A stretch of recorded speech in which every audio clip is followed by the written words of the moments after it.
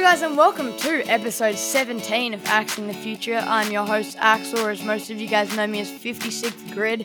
In today's episode, we're going to be hearing from Crystal Wright, who's in a documentary Tales by Light.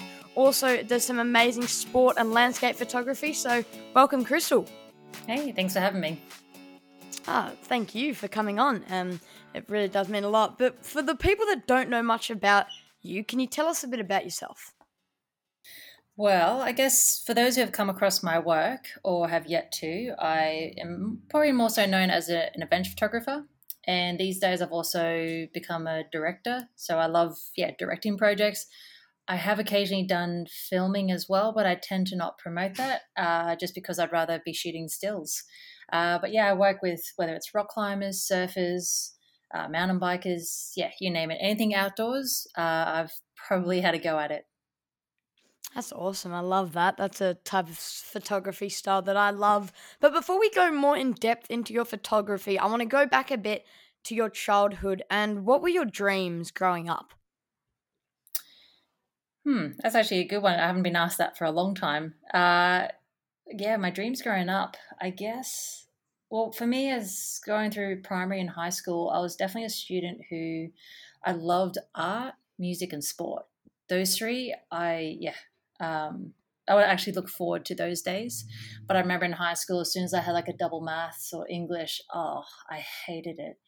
And what happened for me is, particularly into senior school, like grade 11 and grade 12, I started to lose interest really quickly in anything with science, maths, English. Like I really struggled. And I figured out a way with my OP score in year 12 that I was actually doing too many subjects. I picked up music extension. And so I figured out that maths, which I was really struggling in, wasn't going to count towards my final score. So you can imagine, I just let it slip completely. But I guess I just dreamt about not a specific career, but I dreamt about and the ability to always be creative and to be outside because I just struggle in a classroom format. For me, I love to learn practical. So I love to be out in the field learning hands-on. Whereas if you put me in a classroom, give me about 5 minutes and I've already lost the attention span. Oh, yeah. All right. So what are your dreams like currently for the future? Dreams for the future. Well, that's a tricky one because obviously, like for me with my career, like I certainly dream about many projects that I've yet to do, and I hope to find a way to be able to complete those projects. But I guess I have this general dream too that I hope the world learns to reset out of this. I think we all need to learn more personal accountability, and also just having a much more environmental conscious about our decisions. So, generally, I hope the world does reset and we can hit a healthier path that is more sustainable. And then personally, there's so many projects I'd love to do, whether it's in the documentary or adventure field.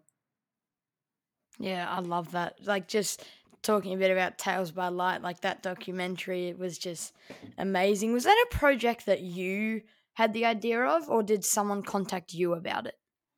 I was contacted to be a part of that series, but the episode itself is based on my ideas, but about particular photographs I was hoping to capture. So it's a bit of a blend, I guess you could say. But I feel pretty proud that, the photographs, of course, were projects of mine that had been stored away in my head until I had the ability to do so. It must have been awesome. Can you, like, so with the whole production and that, how did that work? Can you tell us a bit more in depth about how the whole Tales by Light series worked? It's hard for me to probably speak about that because I'm not the one who created the series. So I feel bad to speak on the behalf of someone else. Perhaps I could change this and through my own personal experience, because I've had other short films, whether it's Chasing Monsters, which is following Nick Moyer, who's a storm chasing photographer through Tornado Alley in the American Midwest, Oh, or yeah. certainly There's other projects like Where the Wild Things Play that I created for Outdoor Research, which is an American outdoor apparel brand. And when it Mm-hmm. comes to putting together those projects, in fact, this is probably the best thing I could offer advice, even to teenagers and such, is that it's easy to fall into the trap and think, okay, if I want to create a film, I need all these people, I need a huge budget, and it's not the case. These days, it's amazing what you can do by yourself with a camera in hand. And for example, if you happen to Google Where the Wild Things Play, I was basically just myself. I would reach out to a few other people if I couldn't quite get footage and license from them. But for the most part, I remember I would turn up, I'd talk to an athlete and say, hey, well, let's, go hang out for a day. Let's go shoot. And when I turn up, they were a bit shocked. They're like, wait, it's just you. I'm like, yeah, what were you expecting? And I guess they're so used to seeing like a small crew rock up to these sort Yeah. of shoots. But yeah, it was just myself, a camera in hand, and I just winged it. And I, of course, made a whole lot of mistakes. But at the end of the day, sometimes if you really want to do something that you believe in, you just have to throw yourself in 100%. I love that. That's some good advice. I really do like that. So it sounds like you have traveled a bit in your time with photography. So what was your most memorable trip you've ever done, and why was that? Uh, this is almost like a question of asking what my favorite destination is. It's tough to say there's one trip that's more memorable than another, only because, well, there's a different experience associated with every trip that I do. So how could I ever Totally. compare? Uh, some standout memories, gosh. I mean, one of them would have to be free diving with sperm whales off the Azores, which is a group of islands off the coast of Portugal. And Wow. there's just this one day in particular where, when it comes to nature and wildlife, the golden rule is you have to wait until they decide to interact with you. Like you can never ever force an interaction because it's just not going to happen. So instead, we've been on the water every day for 12 hours, and we were there for about 10 days. And it wasn't until about like day 5, and we were just so lucky that there was a group of 8 sperm whales in the water, and we jump in, and first they start swimming away, and so you think, oh, okay, it's not the time. But I watched a group of 5, and they broke off, and they went to the left, and they just sort of kept doing the most slowest 360.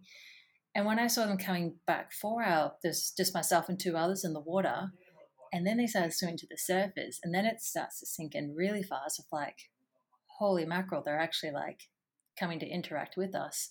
And basically, I like to describe those moments as heart explosions. Like you were just filled with so much joy.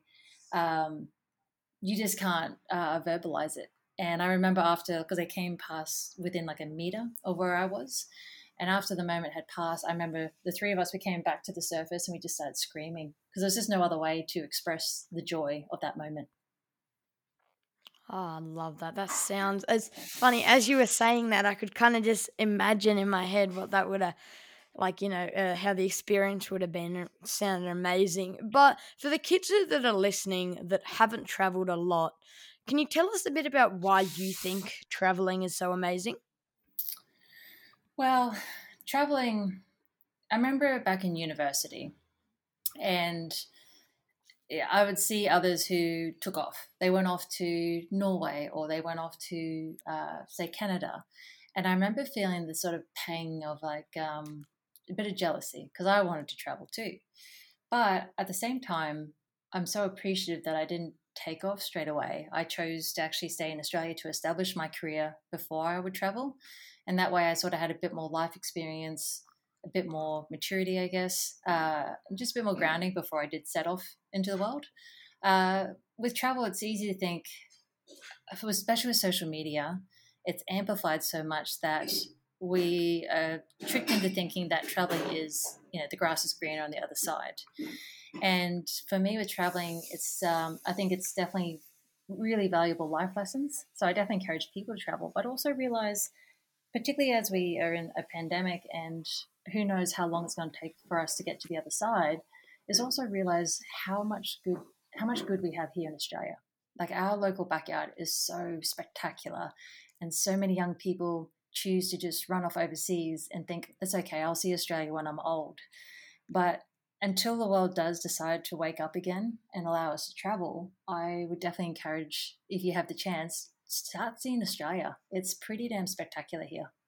Yeah, I totally agree. It's funny because you talk so much about, you're from Australia and you kind of think that you've discovered a lot of it, but still travel. But I mean, Australia's every day when I go on my Instagram, there's some new amazing spot in Australia. I think that's one of my goals throughout the next 12 months, or depending on how long the pandemic lasts, is when the borders start opening up again to go on some more road trips and really discover Australia, because I think it's a very beautiful place, and I don't think many people like from Australia really get to see that. It sounds odd, but maybe it's my personal opinion.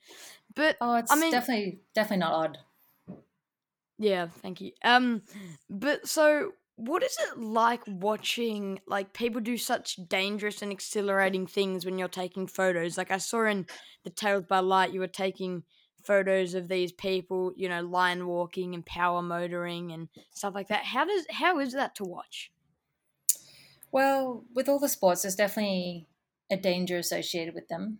And I definitely choose very carefully the athletes that I work with. I try very hard to avoid certain athletes who I find are either reckless or they're just purely performing for the camera. Because for me, with photography, it's not about performing for an image. I'm there to be a fly on the wall and hopefully document a very natural moment. And so watching this, it's yeah, I've had some heart-stopping moments, seeing friends do incredible things. But at the end of the day, I work with people where we do our best to make sure we have the skill set that we can manage the risk as best as we can. But we also accept the fact that there is always the unknown factor. Mother Nature can do things that we could never plan for. But yeah, I'm not sure if I explained that quite properly, but it's the nature of the beast. You do what you can to be safe, but at the end of the day, you also step out into the world knowing that yeah, not everything is in your control. Yeah, 100%. So I heard in the doco, Tales by Light, in the episode you were in, you talked about having quite a major accident in 2011. Can you tell us a bit about that? So back in 2011, I was in Pakistan for the first time, and I was there with three friends who they were trying to break the world altitude record with paragliders, and it was an incredible trip. And back then, I was definitely very, very hungry for wanting to just make sure I came away with the right images so I could impress the editors that were relying on me to deliver a story. And the problem with that is that as the trip begins to wrap up, the guys haven't broken the record. So they're feeling pressure to achieve their own goals. They also had a film crew there. So then they felt the pressure of making sure those guys were getting what they wanted. And then, of course, there's me. And so 6 days from the end of the trip, it was a really odd day. And I don't know how to describe these days, but you feel something. For me, it's whether it's on my spine or even in my gut, like something just feels off. But you have no idea how to articulate this feeling to anyone else. But I kept pressing on, thinking, no, it's fine. I want to, I've only got a couple of days left. I want to make sure I get as much airtime as possible. And when it came time to launching myself in the tandem pilot, we had definitely missed the weather window. And when we did launch, basically everything went wrong straight away. But the problem is when you're on a very steep hillside and you got two people running together and the power of a paraglider, we really had no way of stopping. And so as we took off, instead of running straight down the hill, I was running diagonally. And I immediately thought, like, what's wrong with me? Like, why would I be doing this? Thinking I was the one making the mistake. And as the speed picks up very fast, my feet were off the ground and we were going hard left. And so we never left the hillside. And we're sort of going through, it's like all these little, you could say little river runoffs of mountains. So you sort of get these like miniature little gullies, I could say. And so by the time I look up, this all happens in the space of about 10 seconds. And as I look up, I saw the rocks, and I have no idea if I had time to brace myself. But in my head, all I could think was, well, actually, I can't say this on your podcast. But let's just say I said, "Oh, damn." Obviously, other language was used in that moment. So, um, yeah. So 5 minutes later, I came to, and there I was on a hillside in Pakistan with an array of injuries. No actual broken bones. There was definitely a few fractures and a torn ligament in my right foot, hematoma in my lower stomach, along with tendon and ligament damage in my left elbow and shoulder. And the most notorious out of all the injuries was where I hit my head. Is I still have the scar to this day that runs up my left eye, and for about 5 6 weeks, I had the most intense looking red eyeball you could imagine. And I mean, this red eyeball, it would stop people in the traffic in Sydney. It was Jeez. it was an entertaining time, actually. That sounds pretty interesting. Wow. Yeah, but I would say it's for me, I'm very lucky that there's always a what if. And of course, a lot of people would say, well, what if you've been going faster? What if you were higher? What if this? And it's like, well, the fact of the matter is that's the way the accident happened. I fully appreciate how lucky I am to be able to walk away from that. But it was just a very big lesson in I knew something was off that day, but because I was wrapped up in the thought of I spent all this money to be here, I've spent all this time, I just forgot to be very aware of the situation. And so it's been a big lesson. And I've used it a few times now in trips where I've had to go, you know what? It's even a feeling of like in Alaska once. I remember being in this tent, and by day 9 of this expedition, I voiced up and I said, I'm not having fun anymore. And this is what one of my mentors taught me is that if you're not having fun, you have to ask yourself, why are you there? Like, what is your purpose and what is your reasoning? Because if your intentions aren't aligned with the right reasons, then there's a good chance that you're just not meant to be there. I like that. I feel like that's a good thing to run with. If you're not having fun, you shouldn't do or not do it. But I definitely see what you mean there, and I really do like that. So with this whole crazy pandemic going on, it can be a big challenge for a lot of people. So what advice would you give to some kids that are being impacted with it? Hmm. Ooh. Well, what's good life advice? I would say the moment, oh, it's tough because when you're young, I get it. You have so much energy and you just want to be going 110%. Like you want to be out there playing sport, you want to be researching ideas, particularly if you're coming close to finishing school. And where I am at my point stage in life, so I'm now 33, and I've had to learn how to appreciate slowing down this year because I've spoken to friends about this where if you go hard all the time, at some point you do burn out. Like you sort of got to find that balance. And so I'd say right now it's hard to see, but it's such a gift of time. So for stuff that you've always wanted to do, like now's the time, absolutely the time to do so.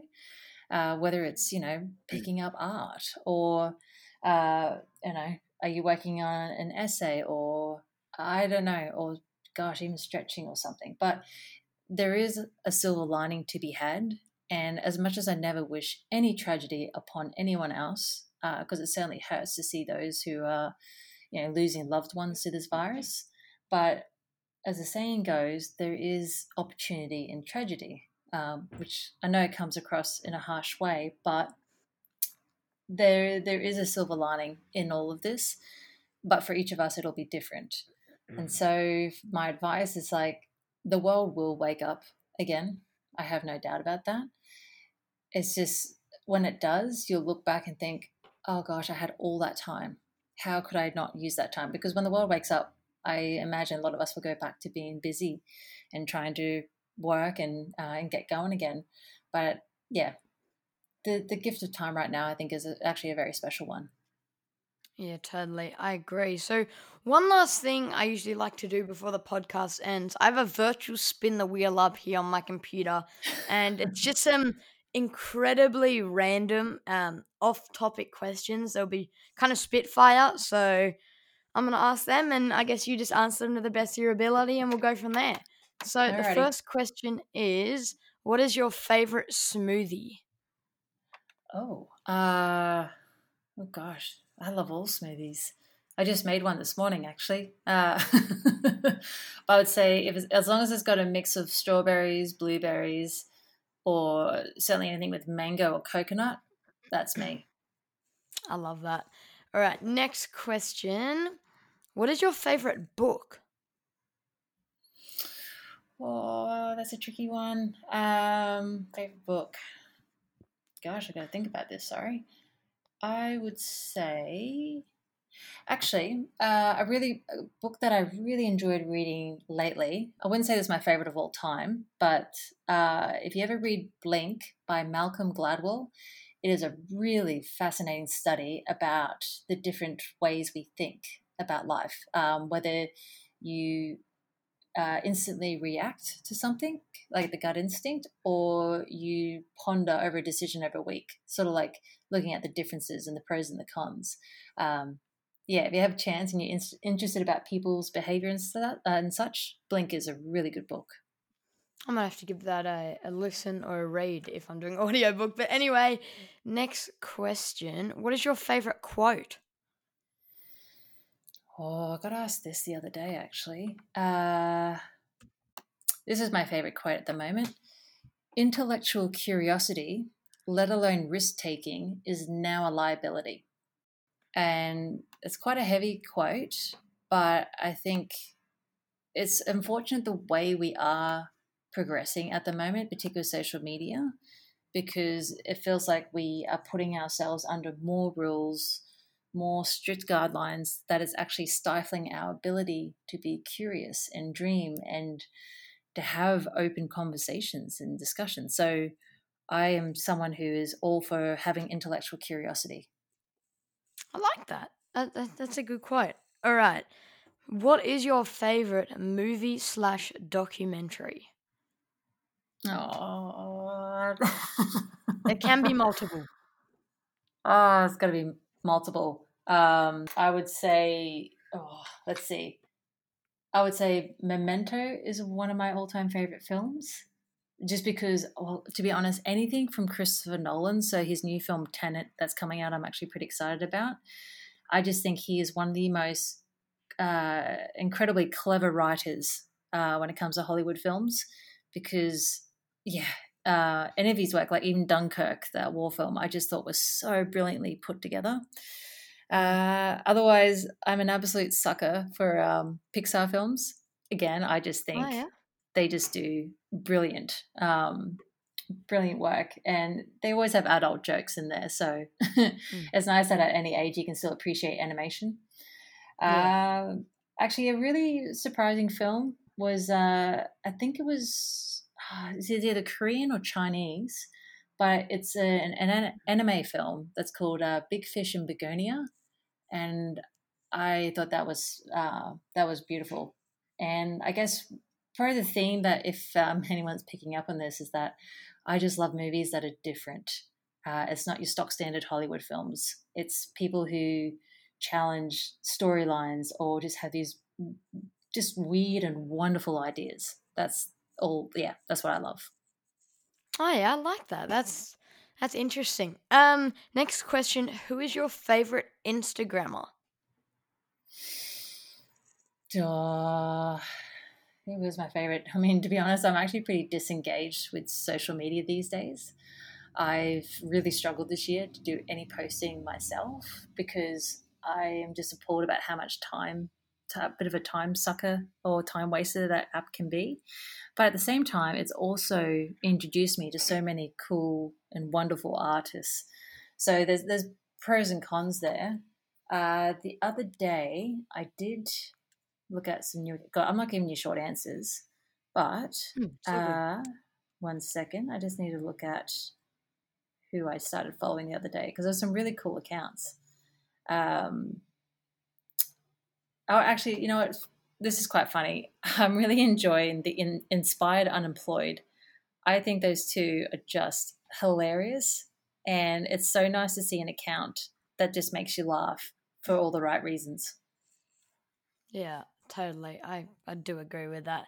So we're going to go to the last question on this spin the wheel, and it is, what is your favorite sport? Oh, favorite sport. Um, that's tricky because again, because I love to climb, I love to ski, and I love to free dive.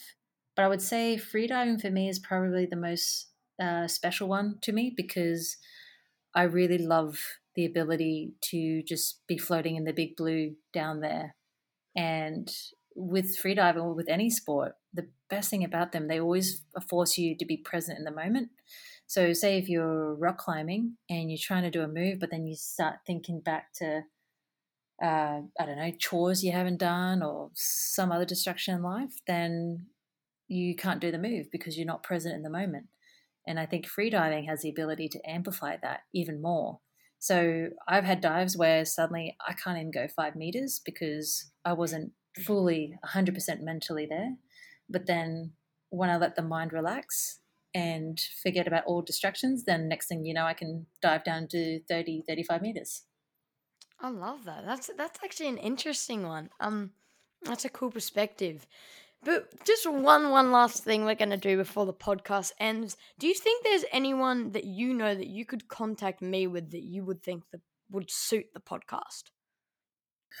Well, funnily enough, I'm doing another podcast today with Jonesy, and I think he would probably be an absolutely wonderful character to have on your podcast.